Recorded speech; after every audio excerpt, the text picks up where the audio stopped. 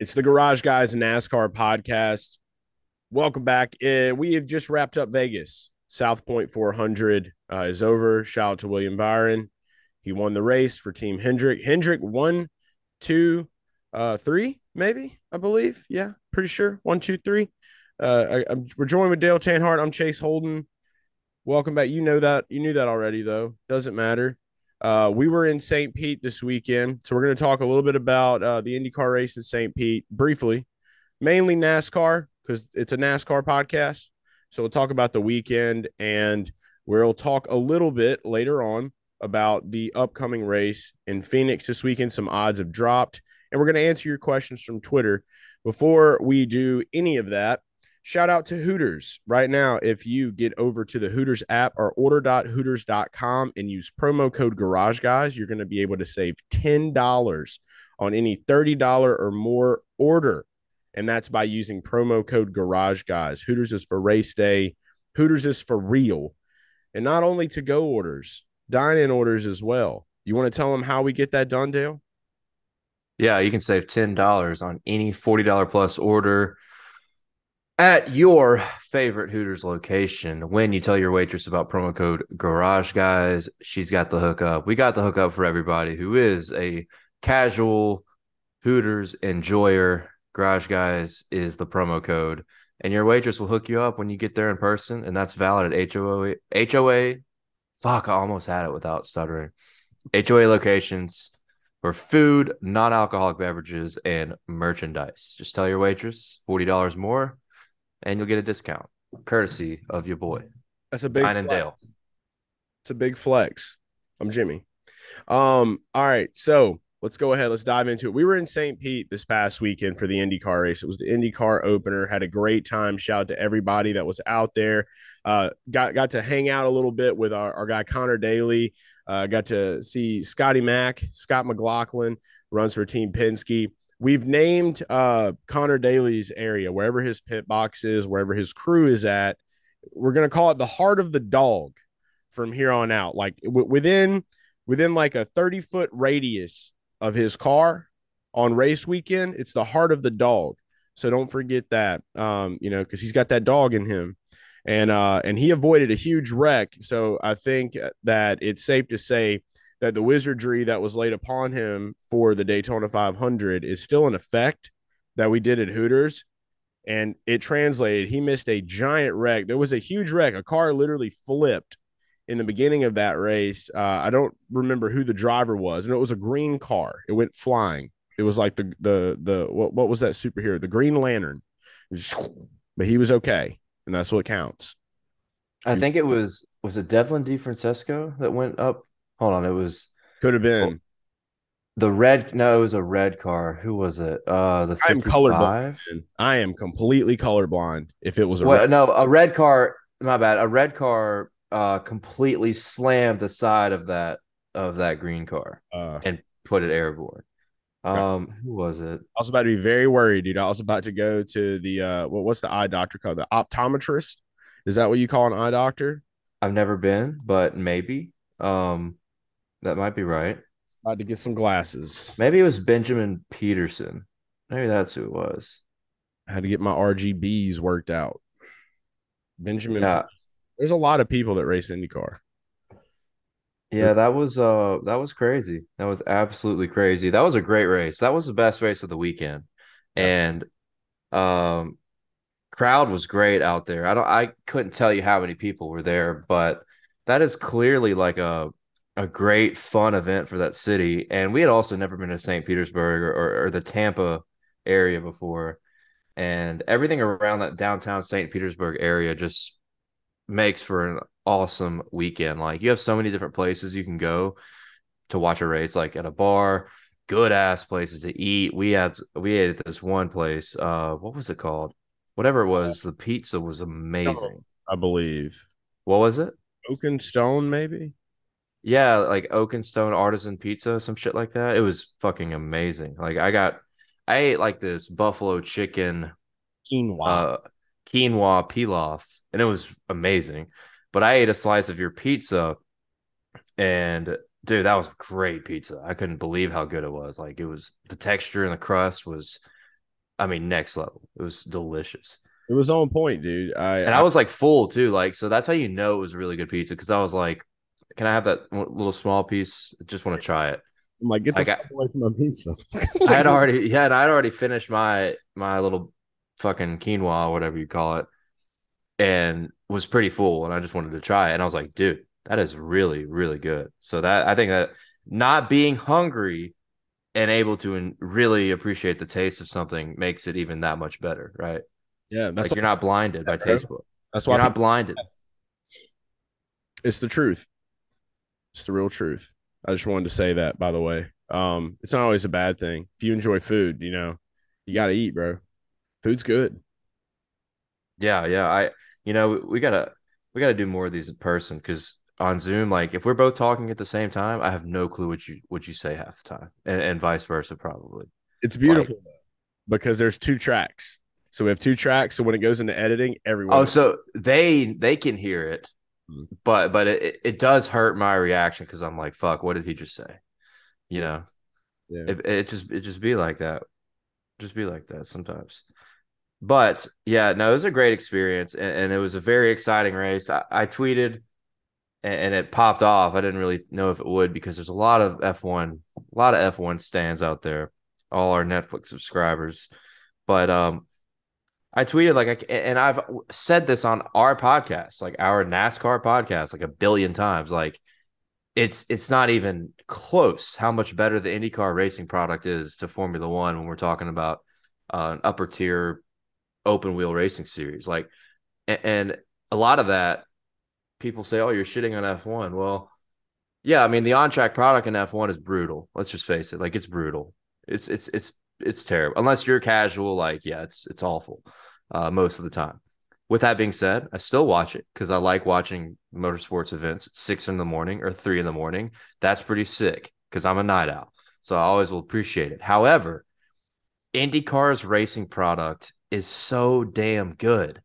And in some way, shape, or form, I'm kind of crediting F1 because their people, their presentation is so fucking smart. Like if you have a racing product like that, that's not very good at all, yet you're seeing tremendous results internationally and now in the United States. Like big credit to Formula One because their people just know how to present the sport in an amazing way to capture new fans. If we can get that element in IndyCar, dude, IndyCar could be so much bigger. And that's a much deeper conversation when you think back to like the cart split and everything that's had a big ripple effect over the last 2 decades. The main point is it was a great race and a great start to the season. The race had every single element of an awesome motorsports event that you could ask for, whether you were there in person or watching on TV. And it seems like from the response I got on that tweet, a lot of people agreed, and a lot of people very thoroughly enjoyed that IndyCar race, the St. Pete Grand Prix. yeah. I'm with you 100%. Met a lot of great people out there. Always a good time seeing everyone. And then the racing product itself, man. Shout out to Marcus Erickson. We didn't even say that. Winner of the race. He won the race. Oh, well, we're mad about that because we didn't bet on him My at chest all. got sunburnt. I got a good little sunburn. The only thing I thought my face was going to be blistered like lobster. It was not. Shout out to the Cherokee and me. I did get my chest sunburnt though, so that did happen. Um, Other than that, yeah, I think that this is the last thing I'm going to say here. I'm ready to talk some NASCAR. Um, the last thing I'll say about it, I think we had a great conversation with our guy Andy from IndyCar. Won't go any deeper than that. Shout out to Andy. Andy, you're the man. We were talking about what it takes in America to make something exciting. You either have somebody that just wins every week, and then people just rally around that, kind of like F1 has with Max Verstappen. Or B, you get some drama in the garage. You get two guys, the villain and the hero, head to head with each other. So either we got to develop that, or you develop someone that's winning like every week, and that really is the two for two. I'm way more into the drama. I want to see the drama in the garage. I like the fact that anybody, if you're running a great race, that you see a lot of passing, a lot of lead takes. Like that's IndyCar is great. I love it. Shout out to open wheel racing. Shout out to the heart of the dog. Shout out to Scotty Mack. I wish my bets would have cashed, but they didn't. We move on. Um, NASCAR started up after the IndyCar race, and I did not get to put any new bets down. I was in Florida. I am spoiled now, by the way. Ever since betting became legal in Louisiana, I don't want to do anything else. Like it's just that's what I want. And like it's easy for me and I like it. And that's how I want to stay. That's how I want to roll. I'm a spoiled boy with the books now. And so if you're in the Discord, which is free, went in there that morning, told you I think it'd be smart to add Byron, it'd be smart to add Chastain. That was the only other two outrights we did. 3 weeks in a row in Cup, we've done it. And that's just the way that I'm looking at it. You were able to score some cheddar. You had a big day as well in NASCAR. A lot of prop bets hit. And I'm just ecstatic about how it worked out. There's a lot of people that want to talk about the caution that happened at the end. You know what? God threw that caution as far as I'm concerned, because that allowed the Garage fam to win. We all know who the winning car was. William Byron had the fastest car. He deserved the dub. He got the dub. That's what counts there. There was it was a pretty clean race for the most part. I think you and I were talking about that. We had a couple little things. Kyle Busch really enjoyed the wall. He was listening to Pink Floyd's The Wall a lot of the time during that race. A lot of people had money. I was one of them. I had some money before we left out for Florida on Kyle Busch. Just didn't work out. I think the momentum really fell off after the Xfinity race. So that there's a little bit there. I think that it's good to see Hendrick kind of doing what they're doing and being strong at these tracks. Chevy is strong. We knew that, and that's continuing. That's going to continue, and we'll see how it all translates out when we get to next week. But what were some things that you enjoyed? Talk a little bit about the bets that you hit. I had the Bubba top 10. That is one that did cash out. Didn't get to log the outright. That's okay. I still won, and I know it. But yeah, you had what you went up like what 16 units on that cup race? Yeah, it's probably my third, second, or since 2021, second biggest winning day in the Cup Series and Cup Series betting over the past 2.5 years. So yeah, that was huge. And yeah, I don't care about the caution because you take them how you can get them. And the day before, I lost pole bets because the wind started blowing in the final. You We know, both. when all I had, but I had three guys in the final five: Cindric, Bell, and who was the other one? Brad Kay, maybe. Huh? I think two of those three guys would have beat Logano's time based off of what they ran in the first session. And we lost because the wind started blowing. I mean, these guys were going to the green flag. I mean, 4/100ths of a second in the red, and you just can't make that up in this car. You can't make that up if you get to the green that far off. Now, was it a caution? Now, I think NASCAR threw it kind of quick. Almirola did hit the wall. He hit it pretty hard. He was sideways. Like, I don't mind it. I mean, I if I was the guy who was looking at the button, I wouldn't have thrown it. I have this thing that single car spins are not cautions, which I don't know. That doesn't translate to a single car spin as much as just like a guy hit the wall, didn't drag any debris on the track, at least to my knowledge. So I would have said it's not a caution. Slipping on me. Regardless, regardless, William Byron did have the best car. Pit crew won him that race ultimately because Larson had run away with it after he took the lead on one of those restarts, and William Byron fell all the way back to like fifth. And pit crew got him out in front of Larson on that final restart, and then he was able to line up beside Truex. Yes, Truex will stay in prison. There's just and it sucks because I'm already thinking about betting him again at Phoenix, but we'll talk about that later. Regardless of all this, more complaints came through just about the quality of the race itself. Like it was, like you said, it was a clean race, a lot of green flag runs, and honestly, like as a traditional fan, and the way NASCAR has changed so much over the years, today's NASCAR fan just like hates long green flag runs, and I do not. In a world where we have these stages in this Gen 7 era, we have a lot of calamity with the kinks of the new car. Those are clearly, I mean, in two races, how many tire issues have we seen? Like, I don't, I'm trying to think of one Gone. tire issue that we've seen that wasn't from contact or from hitting a wall. Like, have we seen anybody just lose a tire randomly? They're gone. They're gone. Those issues seem like they are gone now, and I have Think no. about that. Yeah, like Vegas is a good example because on high grip racetracks last year, we high grip mile and a halfs especially, we had a lot of tire problems, and we didn't have any yesterday or Sunday. We almost had none. I think we had none. So as these kinks have worked out, like a lot of these people are going to be disappointed because we're going to see a lot more long green flag runs. Like, and as a traditional fan, I appreciate the hell out of that because it reminds me of the pre-stage era and like every single race wasn't just a thriller, right? You just enjoyed it. You just enjoyed it just because you loved racing, you loved NASCAR, right?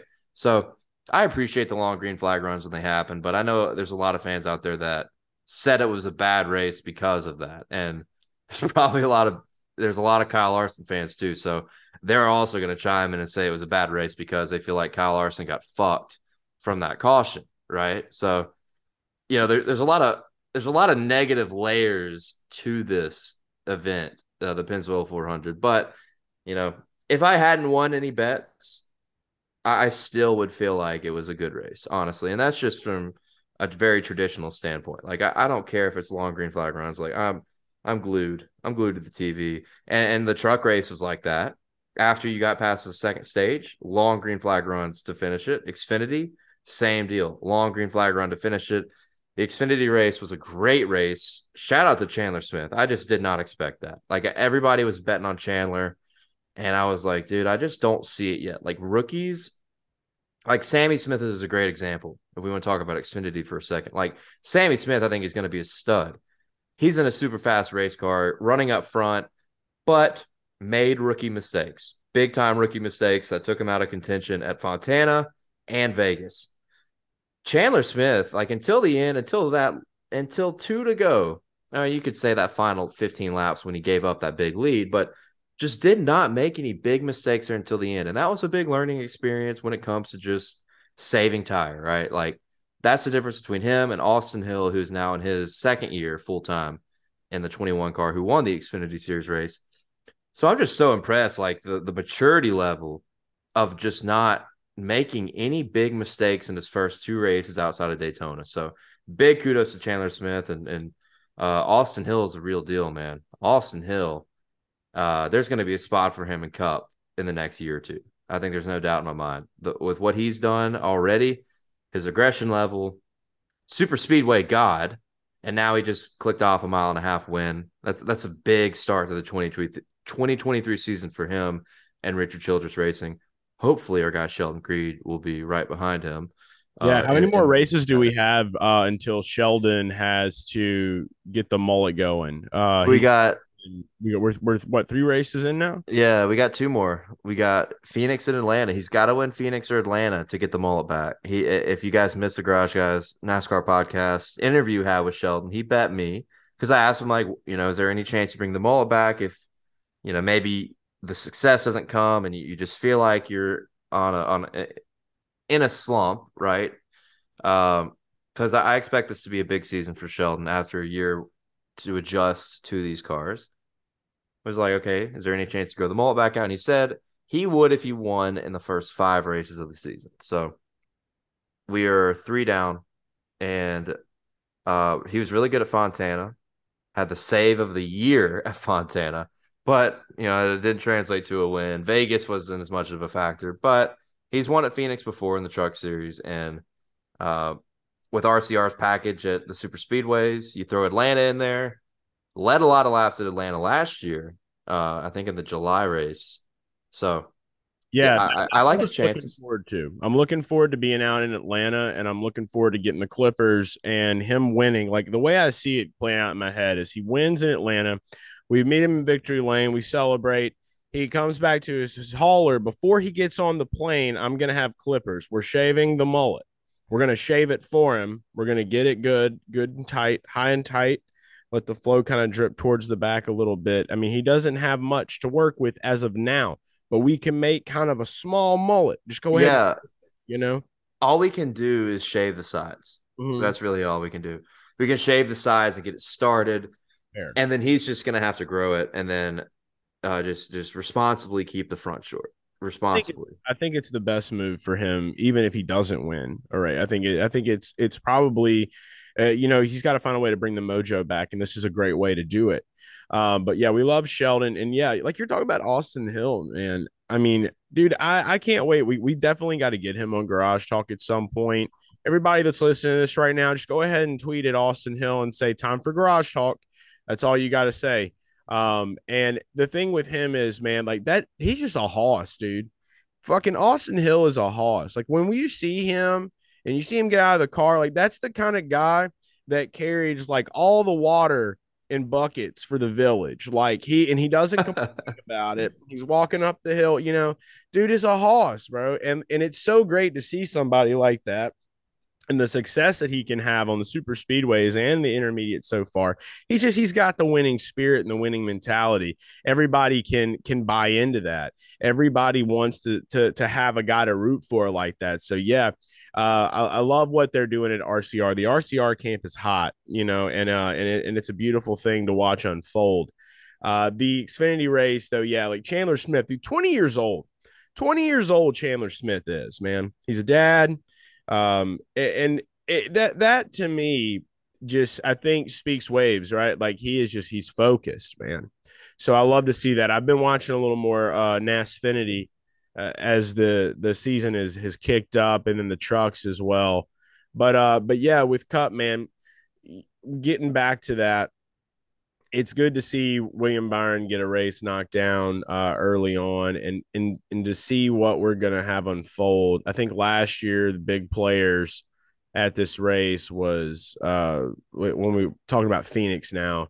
Just trying to look at like HMS last year. They're like going from Vegas. Chase. Well, so Byron, that was a great race last year. There's a lot of comers and goers, but Chase Elliott had the best shot to win late in that race. He had been running Chase Briscoe down That's in what the I last. him and Blank Yeah, good at the Phoenix last year. But like, yeah, you didn't get see it translate as well as you would want to. But I feel like HMS is just kind of on like a too hot to trot, uh, streak. Like this could be the beginning of it. This could be the beginning of something, especially And we didn't even mention this. Chase Elliott, the tibula, fractures tibula, snowboarding. We didn't even really talk about it. Everybody knows about it. yeah. I don't think our opinion matters more than anybody else's out there. But we hope that he gets better. Josh Berry's been in the car. We don't know how that's gonna shake up and change things. But I feel like if anything, this is a momentum builder for them. They know that he's the most popular driver in the sport, one of the most popular drivers in the sport. So, sometimes with a team, when something like that happens, they can really just come together and just create some really good magic. So could be the start of a Hendrick takedown this year. And I want to say that I even heard Hamlin talking a little bit about with Elliott, like when drivers he was mentioning Kyle Busch when he was out, then he came back and won a championship. And like how it really just mentally changes people. So when Chase Elliott comes back, he might just be on fire.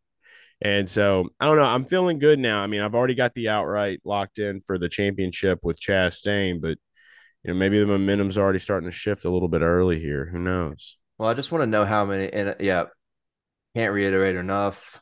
You guys know we're big Chase Elliott guys. One of our dudes in the garage and big Hooters guy represents the Hooters legacy very, very well. So we wish nothing but the best and a speedy recovery for Chase Elliott. Get back in that car as soon as possible. Um, but yeah, I mean, I think Josh Berry needs to be the guy because he has a cup future. I think they need to leave him in there and let him get some experience and kind of learn this Gen 7 race car more whenever he does get his opportunity to move up to cup, which maybe Dale Jr. will finally keep the fingers crossed, like start a team in cup, bring Josh with him, maybe some Allgaier and someone else. Regardless, I think that I think you should leave one guy in the car. And people are giving all sorts of names. People are saying Jimmy Johnson, Corey LaJoy. By the way, Greg, NASCAR Titan, Greg Mathern, put a good bet in the Discord. He just said he put $5 on Corey LaJoy to win at Phoenix at like plus 100,000 or some shit, just because it's a YOLO move in case they put Corey in that 9 car. That's a smart play. That's a smart play considering Chase has been his last year was good at Phoenix in both races. Didn't get the finish either time that he probably deserved, but had top five capabilities at both those tracks. And you never know if Corey gets a shot. Like, that's not a bad bet. It's been after Greg sent that, it's been completely slashed down on sports books to like 200, 250 to 1, maybe. So Yeah. it was way, way higher, like 1,000 to 1 or some shit. But yeah, Speculative. Yeah. yeah. And I mean, when is Chase going to come back is the question. Like Kyle Busch has been through this, as you said, came back and won what a lot of people call a Mickey Mouse title, which no, it's not. Like, it's not his fault that NASCAR said it was okay for him to come back. He comes back and wins immediately and just has an amazing 2015 season outside of what he missed early. So, I mean, the way NASCAR's talking, like, if he comes, it seems like they really haven't said any specifics about what the timeline would be for a waiver to be granted. Like, it's all purely judgmental.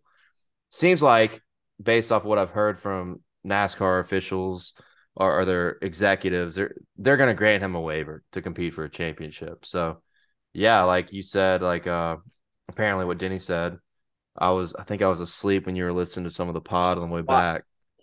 But I feel like I heard bits and pieces even with my headphones in. Yeah. But no, I mean that doesn't surprise me. Like the mental capacity is a huge thing in all of sports, and I guess we saw it with Kyle Busch. Maybe the it makes your mental strength hit another level when you go through an injury like that and come back, and the extra motivation too. Like Chase won't be able to get in on points, so he'll have to win a race to get into the playoffs. He's going to be so far down in the point standings by the time he comes back, he probably won't be able to point his way in. So he will literally have to win races to get back into the championship hunt. So that will be a good storyline when it comes back. Yeah. Looking at everything that we've got, I'm just trying to pull up the schedule right now. I would say we would probably see Chase come back, and this is just my thoughts here. Probably sometime in May is what I would think, just to shoot for. And I'm not saying that this is 100% accurate. I have no clue. I'm not a doctor. I don't work on legs. I'm just thinking here that it probably would make a lot of sense. You got to think he's got he's got the money to get himself taken care of, physical therapy, whatever he's going to need. So you gotta think that, hey, it'll probably be at least a month or two. But if that's the case, starting in May, I mean, let's say he comes back, I don't know, after the All-Star break. We're going right into Charlotte. Maybe before. Maybe he comes back during like somewhere like Kansas, like the first week of May. He could win at Kansas. Darlington hasn't been that kind. Charlotte. He could win a 600. How spectacular would that be? Come back from your leg being fucked up, and then you win the Coke 600. That'd be Yeah, when Kyle Busch had a similar injury, that was his first race back was the Coke 600, which that was in 2015. That was like the 11th or 12th race of the season, I think. I don't know what it is on the he won schedule. that. No, he didn't win. He didn't win. He won at Sonoma like 4 weeks later. Got But you. that's, I mean, still early, right? And that kind of sparked his championship run. He didn't run the whole schedule. He ran like 23 to 25 races, and he won five and went on a big run to win the title. So yeah, I don't know. I don't know. It's in a world where the NASCAR scene in the Cup Series is nothing but uncertainties all the time, it seems. Welcome to this uncertainty. Another one added to the equation with when will Chase Elliott be cleared to return? And I think another good topic talking about uncertainties is Phoenix and this new aero package that we have, or these little changes. And they're not so little from all the speculation we've read. Drivers tested back in January, and as we're trying to figure out how to make these cars a little bit more racier on the shorter tracks, especially, and hopefully, if these changes go well, maybe you could see something happen on the intermediates too. Uh, Maybe next year where we can make everything a little bit more racier. But apparently, the downforce level. This is the big quote I read off of somebody from NASCAR.com saying that the downforce level is going to be at like its lowest since the mid 90s, like a 30% decrease in downforce, which is a huge deal. And it's the right move when you consider how good this race car is, right? Like it's so advanced, like the brakes are too good, there's too much mechanical grip. So you got to take a swing in the opposite direction somewhere to make it a more racier experience. And the best way to do that is completely strip all of the downforce. I would say horsepower would be another really good way to do it, but horsepower is not in the cards uh, for this year and probably not next year, maybe not the year after that, which fucking blows. But you can make it feel, you can make it close with trimming downforce down to the bare minimum. And that's what we've done with this rear spoiler.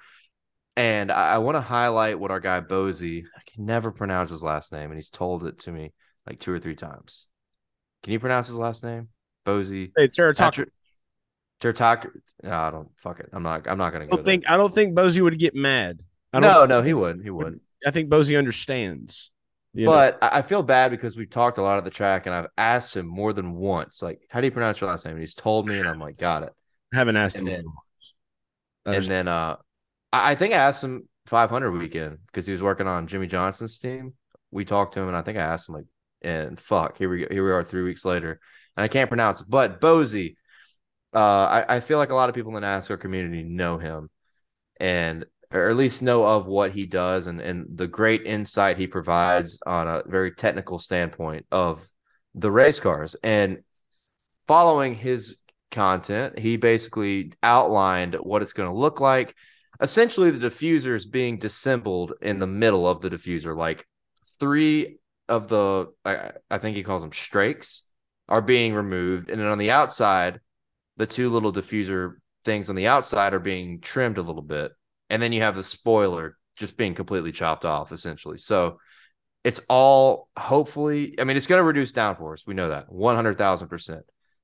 My hope is that it helps a lot with the dirty air problem too, because the dirty air thing is so frustrating for the drivers and for me and a lot of the fans because it inhibits passing like we used to see it when we had higher horsepower. So, hopefully it goes great. Hopefully it creates a big institutional change with these race cars going forward. And one effect of all this on the betting side, before we even get to the weekend, is the sports books are scared. Sports books, that's one thing that sucks about this. In the long haul, good move. But in the short term, it kind of blows if you want to bet on NASCAR before the weekend because the sports books are just not budging and they're not giving us anything cool. They're not giving us anything good right now, which kind of sucks. But we've been eating, dude. Like, I'm excited. Well, yes, of course, but it just in a season where everybody was like, "Oh, the offerings are going to be next level," right? Like, just has not been there, man. And I don't want to dig into that conversation because it's just a frustrating thing to talk about. podcast. Probably a lot of reasons as to why, but let's just talk about. I'll let you get more to the betting side of what we're looking at for this weekend. Just a little pregame, if you will, a little sneak peek.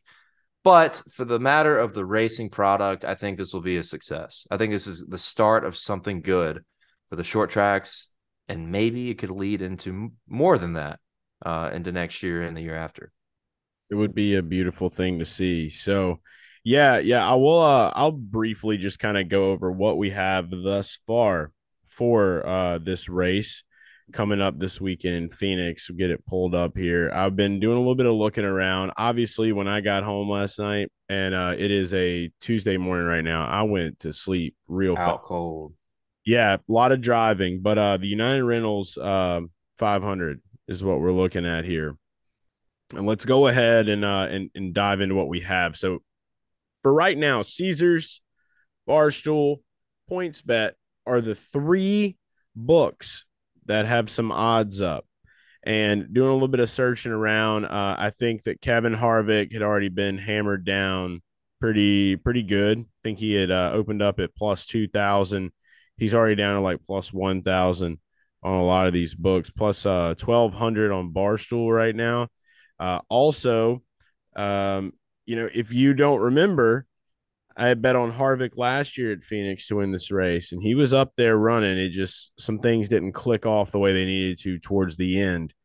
And we'll answer some of these questions on Twitter. I think SHR is definitely one of those, and we'll dive a little bit deeper into that. I think that's something that Dale can actually talk with a little bit. He was pretty excited about that one. But if I'm going to pull the trigger on anything as of this moment right now, the only thing that I like is over on PointsBet. Tyler Reddick is at 2,200 over here. And the reason that I like this bet is just because can't really do the comparison with the 8 car last year and what we have this year in the 45. This is way more of me hoping to God that Toyota has gotten their shit together going into this week. And I know Chris Bell was a huge play from a lot of people last year. Everybody's like, oh, I'm betting on Chris Bell, Chris Bell, Chris Bell, Chris Bell. I didn't bet on Chris Bell last year. I didn't think that Chris Bell was going to have a great race. I didn't think Toyota was going to have a good time, and they didn't.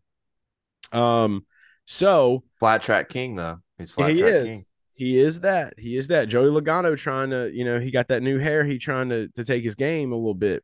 But I will say this that, I feel a lot better about, Chris Bell this year on this track. I feel a lot better about these guys in the Toyotas because you just can't believe that nothing has really been done. And with these changes to this car, I think it's going to help a lot.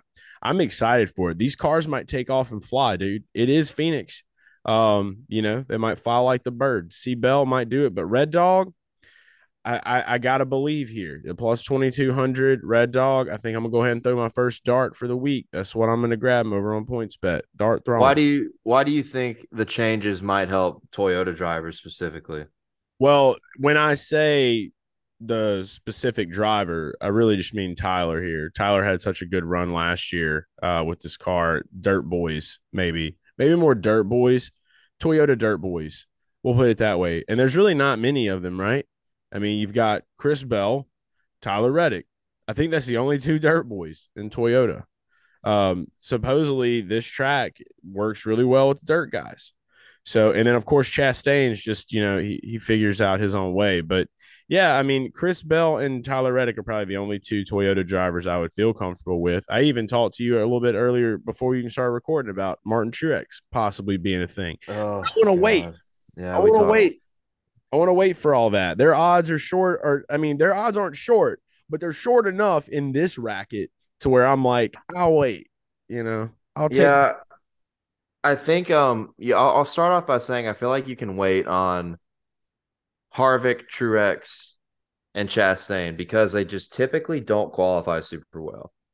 Chastain did qualify top 10 last week, which I thought was very surprising because they were not good at qualifying on intermediates in 2022 at all. If you go look back and just look at the data of what Ross did in qualifying, it was nothing compared to how he raced. I don't see a lot of that changing.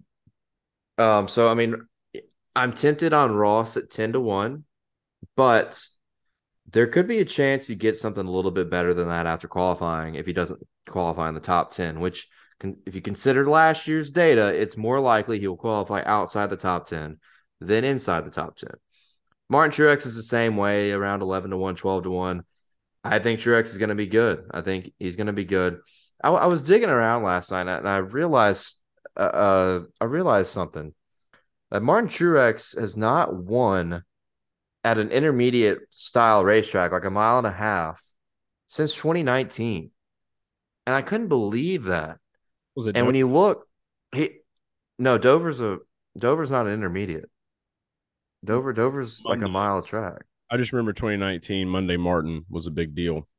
Yeah, I'm talking about mile and a half. He's won at Dover since then. And that's what I was about to say is like on short tracks plus Phoenix. Uh, and if you want to throw Dover in there, Dover's always, I don't know. Dover is It's like a kind of in short a track to weird me, spot. but Yeah. It's definitely not an intermediate, not even. It's just like it's in that Phoenix slash New Hampshire territory on a classification level. But all of Truex's like last 7 wins have been at short tracks, shorter, flatter, smaller racetracks, essentially. No mile and a halfs. 3 of those I think were at Martinsville. So anyway, I think Truex is another sneaky play. And God, I just want to die when I say that. But um, fuck, we need to see some top 5 odds. We haven't seen any, as I talked about, like the books are scared, like no top 3 odds. Caesars usually has everything out at this point. They have no top threes, they have no top fives, they have no props. It's like everybody's scared of this new arrow change, and I still feel like the cream, rises to the top. But yeah, I saw that Harvick line at 20 to 1 via Caesars, and it was gone when I came back and looked 30 minutes later. It was 10 to 1. Hmm. But if you want, like, people are asking about Chase Briscoe and Stuart Haas, like, hasn't really mattered what the package is here. Like, Harvick is always amazing here. And last year, Chase Briscoe was really fucking good.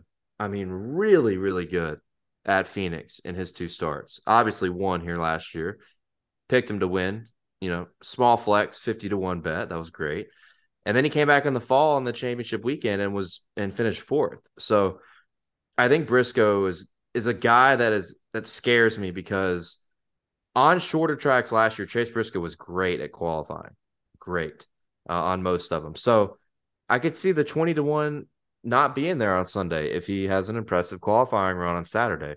But specific to the aero package, specific to the low downforce we're going to see, like I think it's a move that could benefit the veterans, which Harvick, Truex, maybe a Brad K. You can get him at 45 to 1. Like Brad K has never won here, but has pretty good statistics, has had a lot of top tens. He's led a bunch of laps, several top 5 runs too. So I think this package could benefit the veterans because they have run downforce levels somewhat close to this throughout their careers. Like Harvick's been a part of fucking 7,000 different aero packages, right? Truex has been pretty close to that level too. And I mean, yeah, throw Kyle Busch in there. The fact that the 8 car was really good here last spring, you talked about with Tyler Reddick, like that could be a good play too. And I feel like we're going to sleep on Denny Hamlin. I think Denny Hamlin, which 10 to 1, the books did a really smart thing, honestly. Like I know we're all upset, but they've saturated everybody under 20 to 1. And they've made it where you don't want to bet anything. You really just don't want to touch any of this stuff because you feel like some of these guys should be cheaper than they are, right? And Denny's one of those guys where 10 to 1 is interesting because Phoenix, he's like hot and cold, right? Very, very hot and cold when it comes to his overall results here at Phoenix over his career. So those are the guys I'm looking at. I'm leaning towards the veterans. If there's a big value play I'll look at, Christopher Bell at 14 to 1, I think is a great value play. I think C Bell could come out here, qualify on the pole, and then 14 to 1's gone forever. But overall, probably going to stay away from most of this stuff. But I try to give as much advice as I can on what I see and what sticks out. And the number one thing that sticks out is Christopher Bell at 14 to 1 on Barstool Sportsbook. That is something that could be trimmed down substantially heading into the weekend. Okay. So I think that there you go right there. 2 early plays that we kind of both leaning into is the Toyota Dirt Boys. Tyler Reddick at plus 2,200 for me over on PointsBet, and then Dale Chris Bell plus 1,400 over on Barstool Sportsbook. So there's a little something, a little taste to get things going for the weekend. And you talked a little bit about SHR. We'll go ahead now before we close out the show, answer some of these Twitter questions. And you kind of piece it together. This was from Ronnie Mac 01. What is the issue with SHR the past few years? Is it the young drivers not getting the most out of their equipment, or has SHR just had a major decline? How can there be such a big difference in teammates with Harvick running top 10 and Briscoe not even able to run top 25? And I think we have talked about God, that's this on the last show. Um, crazy. yeah, it really is. But I think that what it really goes into is kind of like what I said last week about how the difference is between how the driver communicates with his crew chief. Childers and Harvick have been together for a while. They've got the chemistry right. And I think that that is the real big missing piece that people aren't looking at when it comes to the differences between what's happening internally. Yeah, I we did talk about that last week, but it is crazy because Briscoe raced like he was down a fucking cylinder at Fontana, and then once again just slow. I mean, no speed. While Harvick is running around a top 10, it's very similar to what we saw last year early because Briscoe struggled very badly on several of these intermediates, while Kevin Harvick was really good, and hung around the top 5, hung around the top 10, won at Michigan. So it's tough to say. I definitely think the experience factor is something to look at, like you said, with Rodney Childers too. I think it's a combination of inexperience and a missing setup, right? Like, Yeah. I think if let's just assume all 4 drivers, Priest, Almirola, Harvick, and Briscoe, all missed the setup. They just completely blew the setup at Vegas. Well, I can expect Harvick to grind out a top 10 because of his veteran experience, because he's a Hall of Fame caliber driver. But these other guys, Almirola is Almirola. Let's just face it. Like, Eric, there's a reason why he's won 3 or 4 races in like 15 years of full-time racing in the Cup Series. Let's just be honest, right? Like, Almirola is Almirola. Chase Briscoe, I think, has Hall of Fame potential, but in experience, as I said, missed the setup. Seems like Stuart Haas has just missed the setup both times. Briscoe, not good. Ryan Preece, same kind of deal. Inexperience, new team, first time in the Gen 7 car. We got to remember, like, Preece has been out of the Cup Series for a couple years, and there's going to be some growing pains with Ryan Preece, regardless of how his teammates do, I think. So the big gist here is, like, if you're assuming the whole program missed the setup the last 2 races, yeah, I can expect Harvick to grind out a top 10, maybe a top 5, because of his Hall of Fame caliber, because of Rodney Childers knowing what Kevin likes in his car, knowing what changes they need to make based off Kevin's feedback. That's very important. And I've seen drivers in the past talk about, like, when they don't run well at a certain track, they're just like, man, I don't run well here. So because I haven't had a great run at this track or this type of track, I'm not sure what to tell my crew chief. Like, what I tell my crew chief, like, doesn't work because we haven't gone through that. Harvick and Rodney Childers have gone through that for about a decade now. Yeah. So yeah, even if you miss a setup, Harvick is going to be able to grind out a good run. If you nail the setup, all 4 of them probably run top 20, and Harvick just blows everybody away, right? So Harvick's always going to be one step ahead of all of his teammates for all those factors: experience, camaraderie, Hall of Fame caliber talent. Just the veteran. It's just the veteran experience. And, mentioning Ryan Preece, I do think that Ryan Preece is going to have a really good run at a short track this year. He's a short track guy, runs the Whelen Modified. He did that for a while. So I really do think that we're going to see him kind of have this thing where it's going to push everybody into this like way overvaluing of Ryan Preece this year, because he's going to have like one good race and everyone's gonna be like, "Oh my God, we're betting Ryan Preece every week." It's like, don't fall for the trap. He's gonna have a good one though. Just make sure that you're ready to throw the dart on the week that he does have the good race. Could be this weekend. Who knows? Next question that we'll go ahead and go to is from Troy. I cannot wait to talk about this one. What do we think about Legacy Motor Club? I know it is early, but this is not what I expected, especially from Eric Jones. Also, will you be in Nashville for the Ally 400? I'll go ahead and answer the latter. That is a big definite yes. We will be in Nashville. That is definitely on our plans. As far as Legacy Motor Club, here's my take. And I've talked about this. I've talked about it off air, on air, whatever you want to call it.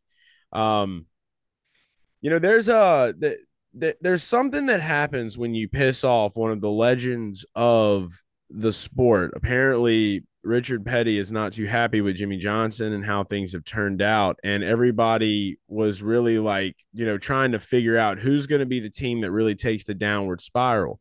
Well, you come in and you take Richard Petty Motorsports or whatever you want to call it, it was Petty GMS last year, and you pretty much strip the Petty name off of it and you turn it into something new, which is basically a Formula One team inside of NASCAR. You add, new driver. Uh, it really is just, I think that there's too much focus on the internals and the business side of things than there is maybe on the racing side of things. Maybe they're being a little bit lazy and not trying to push as hard because they've got to worry about their celebrity lists each week. They've got to worry about how they're going to wear a certain, like Jimmy's got to worry about his suits. He's got to make sure his suit is nice and dry cleaned. These are the things that we're focusing on at Legacy Motor Club. It does appear. I don't want to be too much of a dick about it, but I mean, it's just like if anybody was gonna have these issues, I think it's like when you kind of bring in this showboaty team like this, when you put a face like Jimmy Johnson on that, there's definitely gonna be more focus on that side of the business than maybe the racing, and the racing is just kind of there. Maybe that's why Richard Petty Motorsports, just kind of coasted for so many years. It was way more about the history than it was about the competitiveness. So that's my take on it. Yeah, I think this is kind of the reasoning I said Trackhouse would be not as good this year. And finally Trackhouse I guess had a down day. Like Suarez popped up there at the end, Chastain kind of faded at the end, but they clearly didn't have the speed of the Hendrick guys, and then Truex and Denny both had really good speed too. But my reasoning at the beginning of the year and throughout January and preseason shows, I've talked about like I think Trackhouse is going to see some regression. I think Legacy Motor Club is in that same boat because they took amazing advantages of the uncertainties of the Gen 7 car. And while Trackhouse was good almost everywhere, Legacy Motor Club wasn't that good last year. Like they were pretty good. Like they had their moments. Eric Jones had really good speed a handful of times in 2022. But I'm not surprised to see him. Everybody is saying like they're really far off compared to last year. Well, I mean, look at their results at mile and a half in 2022. It's a mixed bag. It's not like Eric Jones was just obliterating the field and running up there with Trackhouse every single time. Like Ty Dillon in the 42 car last year was just an egg, dude. He was just an egg. It was awful. I think Noah Gragson had some speed. If he doesn't speed on pit road 3 times, like I think his car wasn't too bad. And in the middle, towards the end of the race, Eric Jones came on a lot stronger and was actually pretty fast at the end of that race. So I don't think it's all panic. Uh, I don't think it's all just panic mode and freak out mode for the organization at this point. I just think like now that everybody has a year under their belts, the Goliaths, which is Hendrick and Joe Gibbs and Penske, like even though Penske won the title last year, we're going to see gains out of Team Penske in other areas. We're going to see gains out of Hendrick. We've already seen the gains out of Hendrick for Las Vegas because this race last year, Toyota was amazing. And in the fall race last year, Hendrick Motorsports was not great. So I think your big dogs are going to eat more now that we've had a year of the Gen 7 under our belt. So that correlates to Trackhouse, Legacy, just these smaller teams that had some promise in 2022, maybe slowing down a little bit. And it's just because I think the big dogs with the bigger, better resources and years under their belt are gonna catch back up.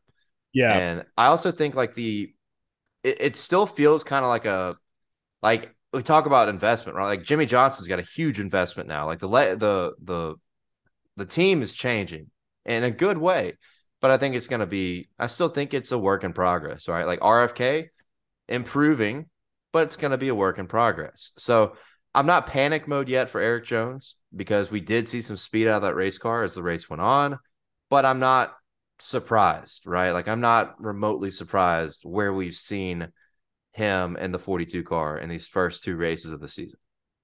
Yeah, just mainly, I guess the main thing is looking at the owners and where their heads are at for these newer teams, and Yeah, out of those three new teams, I guess you would say RFK, Trackhouse, and then Legacy Motor Club. I'm gonna go with the dude that like literally is driving the car and owns the team, the guy that climbs mountains and talks to shamans versus the guy that, you know, was a seven-time champion, like the guy that ran the whole entire organization before him that wears the suit. So that's what I'm gonna leave that at. All right, last question from here, and let me do something real quick. I gotta do a little something something because sometimes when you're getting everything fired up, ready to run out here on these streets, you can forget to plug your charger in, and then if you forget to look at your computer, Oh, you're dying? battery could You're die. dying? You Yeah. don't want that to happen. No, because we done too much work. Shout out to Max for making charging easy. All right, last question here is from our good pal Buddy Polly, tagged. How much vintage NASCAR gear do you own, Garage Guy Chase? So this morning I got home and I went and did a closet audit. I haven't done a closet audit in a while. Hats, I'm probably somewhere around 36 vintage NASCAR hats. I'm right around 32 NASCAR vintage shirts, and I'm right about 6 jackets. And I just want to say it's not easy being a NASCAR drip don, as I've been called by some. I've been commended by some important people inside of the sport as keeping the drip on lock. The fashion is big for me. I like to make sure that I'm always repping the 90s gear, the 80s gear, whatever it might have you. You know, I don't want to just rep, the traditional, Dale Earnhardt, shout out to him. I love the man, dude. I want to wear some shit no one's seen. That's just kind of the way that I like to roll with it. And I think that it's important for everybody out there to make sure that they at least own one vintage NASCAR jacket, one vintage NASCAR shirt, and maybe one vintage NASCAR hat because it is the future and it is the way. And if you're going to be a NASCAR drip don, you need to know these things and you need to be prepared. So you need to come prepared with it. There's all kinds of sites on the internet. Go and get it. Dale will tell you the same thing. You need to go and make this happen. If you're going to be watching this sport, if you're going to be, trying to get more people, I mean, you got to be stylish about it. That's just the way that it works. Dale's a NASCAR drip don himself. I've seen Dale's closet, but I don't think we got shit on Harris Lou's closet. And every time I No, think about it, that's what I think about first when we talk about this. I want to punch a wall when I think about Harris Lou's closet, because it's Yeah. just great. I think I've got between shirts. Oh, I gave away my jersey. I have one jersey that I had to retire because I bought it so long ago. Between a few things my dad passed down and shirts and jackets that I bought, I've been on Etsy since 2013. I think I bought my first vintage NASCAR thing when I was 17 or 18 years old. I think I've got 40 to 45 shirts, which I'm going to go count after this now. I've probably got 15 jackets. I'm going to count the sweaters and the shirts, and we'll still say about 45, 40, 45. Okay. Probably about 15 jackets and maybe 10 to 15 hats. I'll go 40 shirts. I'll go 40 shirts slash sweaters, 15 jackets, 10 to 15 hats, maybe. Got a And I'm going to throw IndyCar in the hats too, because I got some IndyCar hats and they're vintage. got you. I got you. So vintage NASCAR gear though. But with the IndyCar, I don't think like we were talking about how we need more vintage IndyCar gear. It's hard to find. It's very tough to find. Yeah. And like half the shit you find is never like most of the stuff I see is like mediums and smalls. Like I never see XLs on For most fat IndyCar shirts people, I find. none. Yeah, yeah, no fat people, especially back in the day. Definitely no fat people back in the day because we didn't have Raising Cane's or Chick-fil-A up until like probably the late 90s or 2000s. Like, yeah, yeah. That's what's made me fat is chicken from Gaines, Eat a lot of. Chick-fil-A, and wings from Hooters too. Yeah. Wings from Hooters too, of course. That's the number one right there is the wings from Hooters. That's what does it. So, that shouldn't be anything that stops you though. You should always eat wings at Hooters, even if you've got to squeeze into a medium vintage NASCAR shirt that looks like you borrowed at Baby Gap. You do it because you love it and you do it because you care. And that's what matters here. So thanks everybody for getting those questions in. Let's keep that rolling as well.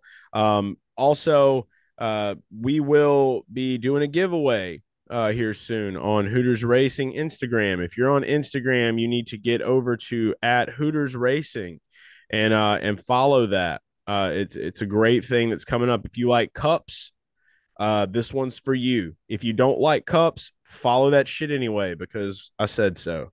Um, from there, I guess I would say this has been a show. And shout out to everybody that is enjoying the sport, enjoying NASCAR. That's what we're here for. That's what matters. Shout out to everybody that's winning money. Shout out to everybody that won money on Willie B. All right. You know where to follow me at Garage Guy Chase. You follow Dale at Dale Tanhart. Follow us collectively at Garage Guys FS or Garage Guys Racing everywhere else other than Twitter. Hey, can I say one more thing? Yeah, one more thing. Truck Night in America TV ratings up 14.7% year to date. Oh, Cup Series ratings down bad. Xfinity ratings up slightly. Truck Night in motherfucking America up 14.7%. Greatest sport in the universe, Truck Night in America. Don't forget it.